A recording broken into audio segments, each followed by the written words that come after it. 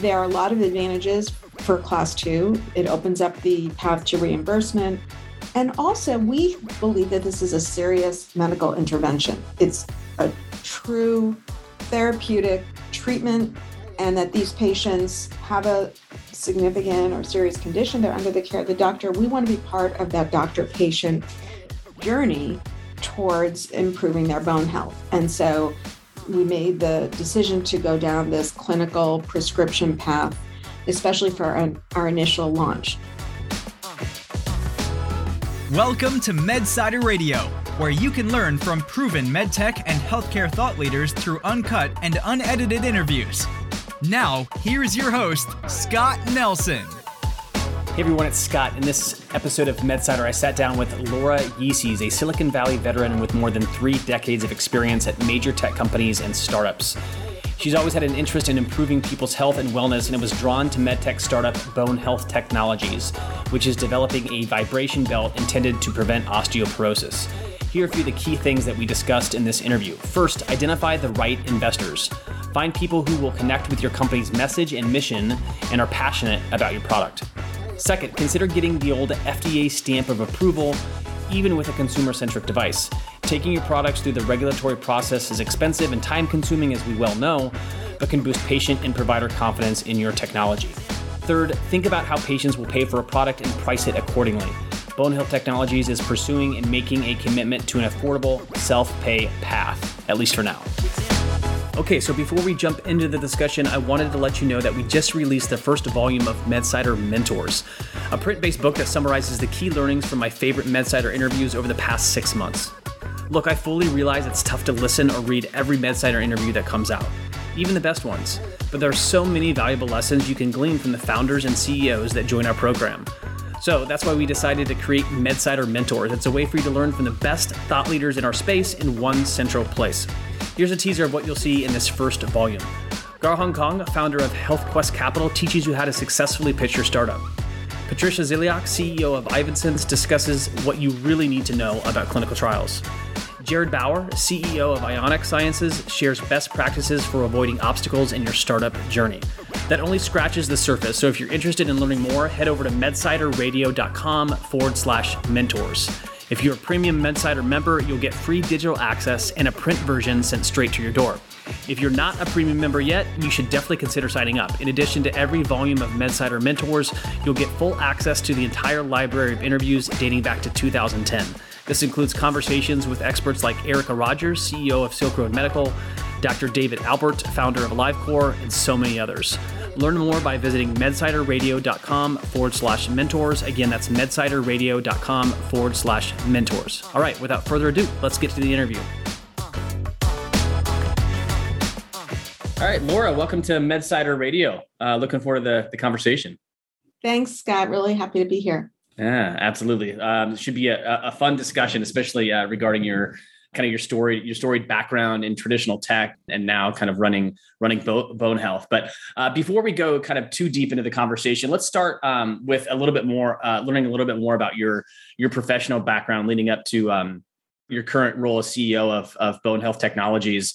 Hopefully we'll spend just a few minutes. The point here is not to kind of go through each sort of job transition line by line, right, but just help the listeners get a better idea of kind of your, where you've spent most of your career leading up to now. Yeah. So the general arc is that after business school, I came to Silicon Valley and I immediately started working in tech, primarily on the product management, marketing, some sales, business development. So kind of that whole, commercialization, from product to commercialization. And I did that initially in enterprise software companies, so large scale relational databases, and then moved over to spend a lot more time on more of a consumer technology. So I was VP of the browser division of Netscape. So I worked on many browser launches, but I led 6.1 and 7.0 and, the spin out to Mozilla. I then I was GM of Yahoo Mail. And so, major consumer technology products, productivity tools that, touch hundreds of millions of people. I then went to Checkpoint. I was at a startup briefly, but then I went to Checkpoint, where I went back into enterprise software, but also did a big consumer-oriented product called Zone Alarm, one of the first freemium products. And then I became CEO of SugarSync, also millions of users, a sync and share productivity tool. That company was acquired by J2 Global. I was CEO of another productivity tool called Catch, which is a note-taking application. And that was really a great outcome. We sold that company to Apple, and Apple used that team and technology, but particularly the team, as the basis for the Apple Watch. And most of the technology leadership group from Catch is actually still there and still building products at Apple. That was a nice exit and gave me an opportunity to think about, what do I want to do next? One thing I didn't mention is that I grew up in a family of doctors.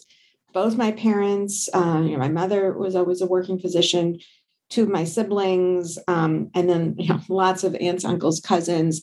I was kind of the black sheep, went into business, but I always had that interest, and worked a couple of summers in the nursing home where my dad was medical director, and I volunteered with doctors as a translator. So I always had this, I think, deep-rooted interest in people's health and wellness. And, then just, as things in life happen, you start to really appreciate even more the importance of that.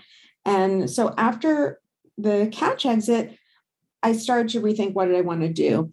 I briefly considered more of a clinical role, and I took some classes at the time. I was interested in genomics. I took chemistry and bio. But what was going on at that time was this, the beginning at a large scale of the tech and medical convergence. And I started to see, using my skills around technology, using technology to help people's health, that seems really cool. And what I like about doing it through technology is you can do it in a very leveraged way. So while there's something sacred about that individual doctor-patient relationship and helping that individual human soul heal, there's, I think, also something cool about if we can make this technology or product or application improve people's health and their lives, and you can do that for millions of people. That's exciting in its own way. And so that was, the trajectory I decided to pursue. And I started doing that initially with some consulting. I consulted with a startup in genomics and MS. And then I had my first CEO role with a diagnostic company called SyncThink. That company just got its FDA clearance for a concussion diagnostic. I then consulted at Akili Interactive, which is a digital therapeutic for neurological conditions, initial product with ADHD. And I worked on a lot of the marketing and sales strategies. And during that time, I was really looking for, what's the next thing I can put my passion behind and really lead. And I wanted to do a therapeutic and something that I could personally connect with. And then I was introduced to Bone Health Technologies, and it was very clear to me that this was something that, if it worked, could just have a huge impact. And of course, we'll talk more about this later, but, the unmet need in low bone density is just tremendous. We need new therapeutic options. And so my only question, frankly, not of could this be big, if it worked, my main question to the founding team and who was recruiting me is like, what's the data? Why do we believe that a vibration belt is going to treat this serious condition? It seems almost too good to be true. And so I dug into the data, dug into, all the research that's been essentially transpiring for dozens of years on vibration at a cellular level, whole body vibration, and the early data that the team captured. And then the rest is history. The rest is history. No, thanks for that. Thanks for that overview. And before we kind of dive in to learn a little bit more about, the OsteoBoost product, how that came to life, so to speak. I'm dying to know though, you were the GM of Yahoo Mail. Do you still have a yahoo.com email address? LECs@yahoo.com. There we go. It's not my primary though. Okay. Primary. It's more of an eclectic, email address for keepsake, right? I have a lot of email addresses. Even at Netscape, I worked on an email product because Netscape Communicator was an email reader. So I've always loved these, communication and productivity tools. And I still joke around every time I try to schedule a meeting with participants from multiple companies, like in my future life, I'm going to do a better cross-company scheduling tool. I do love those products. I try them all out, but my heart right now is in the healthcare space. Yeah, doing some research on your background, which is, you typically don't find, folks like yourself that have, that type of resume from traditional tech that are now doing, working on health technology and medical device companies. So it was really cool. But I did see the SugarSync, experience, and I was like, oh, I haven't heard that company's name in such a long time, but I do recall it back in the day. I'm a bit of a productivity kind of app nerd as well. I like to try a bunch of different apps, and it's kind of nerd out as well on that sort of stuff. But whether or not you see a lot of people with that trajectory, I think it's a pretty interesting one because our product has two components. There's the biomechanical part, right? That takes sort of the biomechanics to understand the mechanism of action and develop it, and then the electrical engineering and mechanical engineering and software engineering or the firmware to actually build that. But, without some way to get people to use it and understand how they're using it and to track it, I think the efficacy will be much more limited because the nature of our product is it needs to be used on a pretty consistent basis, right? Nearly as close to daily as possible. So getting people to use a device and intervention daily is not trivial, especially if you think about bone density, where the consequences are serious, but they're not tomorrow, right? Yep. They are cumulative. And so having the connected health platform that helps with motivation, helps with tracking, encouragement, as well as the other components, like your body's not going to make more bone or have optimum bone turnover if you don't have the proper nutrition and things like that. So, so reminding someone to, for instance, like let's take the Zone Alarm example with internet security software, right? It's hard to get people to remember to use it and to use it properly. And there were a lot of learnings in my career around that, or how to use a product more regularly or more frequently. Some of it is encouragement. Some of it is pure usability to make sure that all of the screens and windows and language is good. And so I do think that those skills are directly relevant here and complementary and synergistic with the traditional device component. There's no doubt. I spent most of my professional career in traditional med tech and more specifically the cardiovascular space, but I did start a company called Juve, which is a consumer in-home medical device. How long has it been now? 5-6 years ago. And we had a really good ride, but kind of understanding a lot of those, all of those learnings, right, across, those 5 or 6 years of running that company on how consumers use your technology in the home. It's super interesting, right? And it's hard to find people that have both of those experiences, right? Like yourself, right? That have a lot of those consumer learnings, right? And can leverage those and pull those into, a medical device product. So that's really cool. And I completely agree that there's a lot of things that you can layer in there. Those skills will be in greater demand because the trend is towards home use devices. Yeah, no doubt. So, what we need in terms of compliance and utilization is becoming increasingly important. Yeah, 100%. Well, let's talk a little bit more about bone health. You mentioned sort of at a high level what your core product is attempting to do, but give us a little bit of the backstory before we go too deep on kind of like your approach to running the company and how you're thinking about different functions. How did this idea, come to be? Tell us a little bit more about the inception of it. Yeah, so the founders of the company are part of leaders of a medical device incubator called Theranova. So they do a lot of novel devices. Dr. Shane Mangrum, who was really the inventor of the device, he's a practicing physician. He does physical medicine and rehabilitation, focusing on spine. And one of the common conditions that he would see in his practice are vertebral compression fractures. So those are, one of the more common fractures that people get from osteoporosis or osteopenia. And they're a big problem, right? They're extremely painful. The treatment, you can do kyphoplasty, but then that risks fractures in the other vertebrae.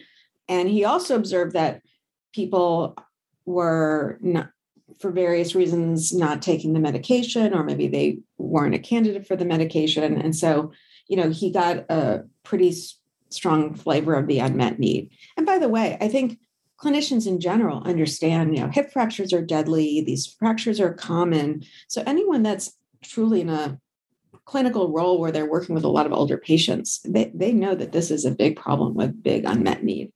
And except he had that, what could we do about it? Inventive side. And he saw the literature around whole body vibration, really did some analysis on that. And the science there is pretty good. There are a number of studies that show improvement in bone density or slowing the loss of bone density using whole body vibration, but the compliance has been pretty poor, and those interventions have not been a large-scale commercial success. They're used modestly. So he had the observation that it's hard to comply with these devices. They're expensive. The vibration often dissipates if people, don't lock their knees. So how can we directly target the hips and spine? And so the idea was to put the same kind of specific vibration type, same frequency, same amplitude, but into a belt form factor where you're targeting the hips and lumbar spine. And obviously, lots of prototyping and testing and iterations as with any good invention process. And then the company, part of us getting us to this point, got a very modest proof of concept grant from the NIH. They did a proof of, an initial study, saw improvement in biomarkers, so bone cell turnover markers, which was encouraging. Based on that, got $2 million grant from the NIH for the pivotal study. That grant didn't cover the full cost of the study, but obviously was really important to getting underway.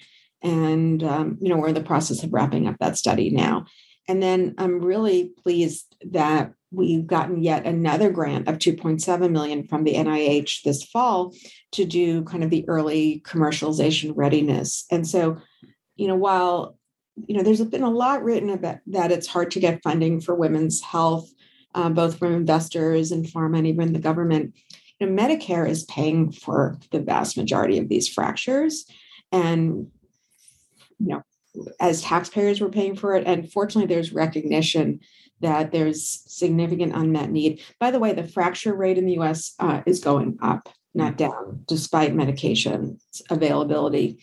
Not enough people are using them, and there aren't safe early interventions. So, yeah, it's exciting. I think, big problem, good kind of creativity and invention to solve it. Yeah, that's great, and congrats on the grants. It sounds like you're.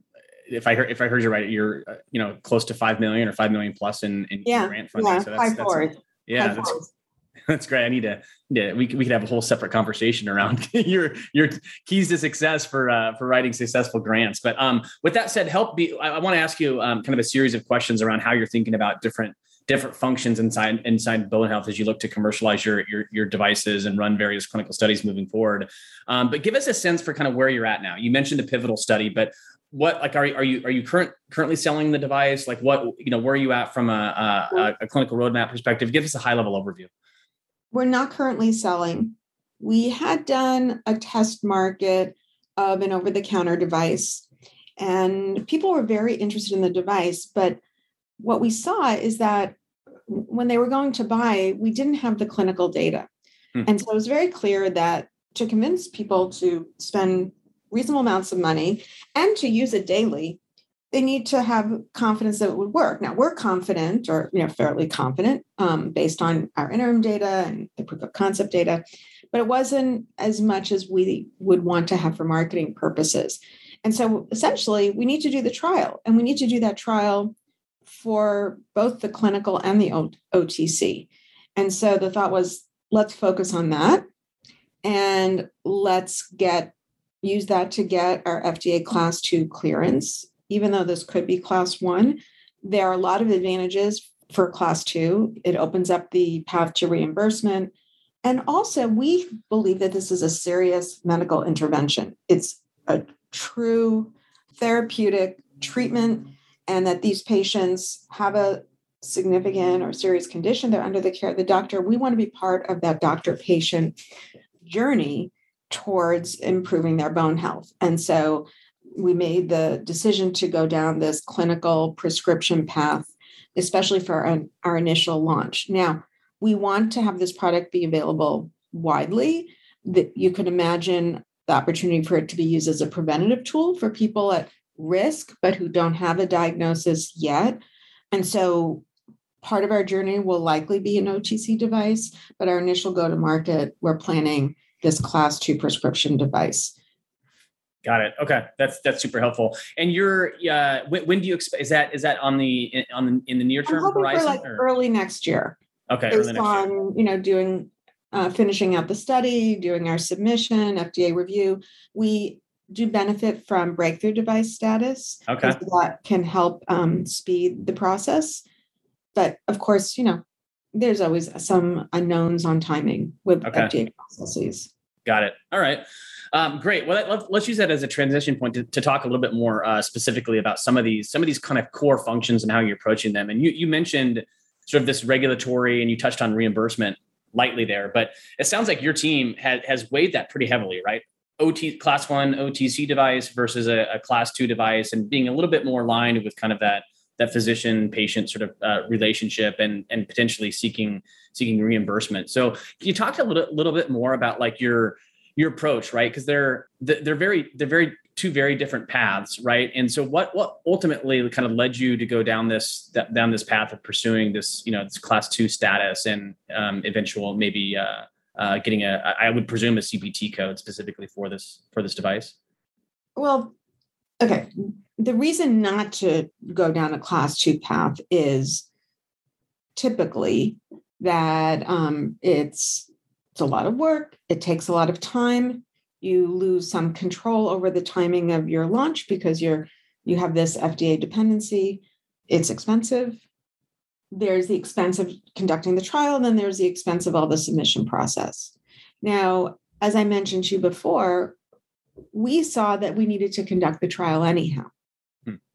So I wouldn't put that on the weighing scale as a reason to do OTC, because we believe that even the OTC marketing strategy would require having good clinical data to share, to separate ourselves from, okay, look on Amazon for a vibrating massager, right? Yep. And that's not what we are.